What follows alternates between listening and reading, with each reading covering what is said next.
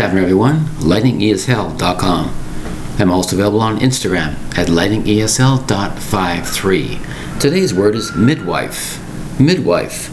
2 syllables for the word midwife, spelled M-I-D-W-I-F-E. You might say to yourself, well, the word wife is in there. What does that mean?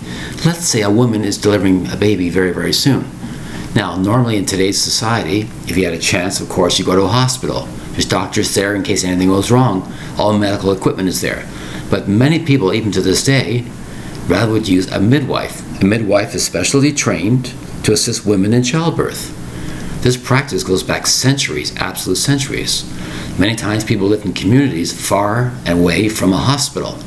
They had no choice. They had to find somebody qualified in the area or community to deliver the baby.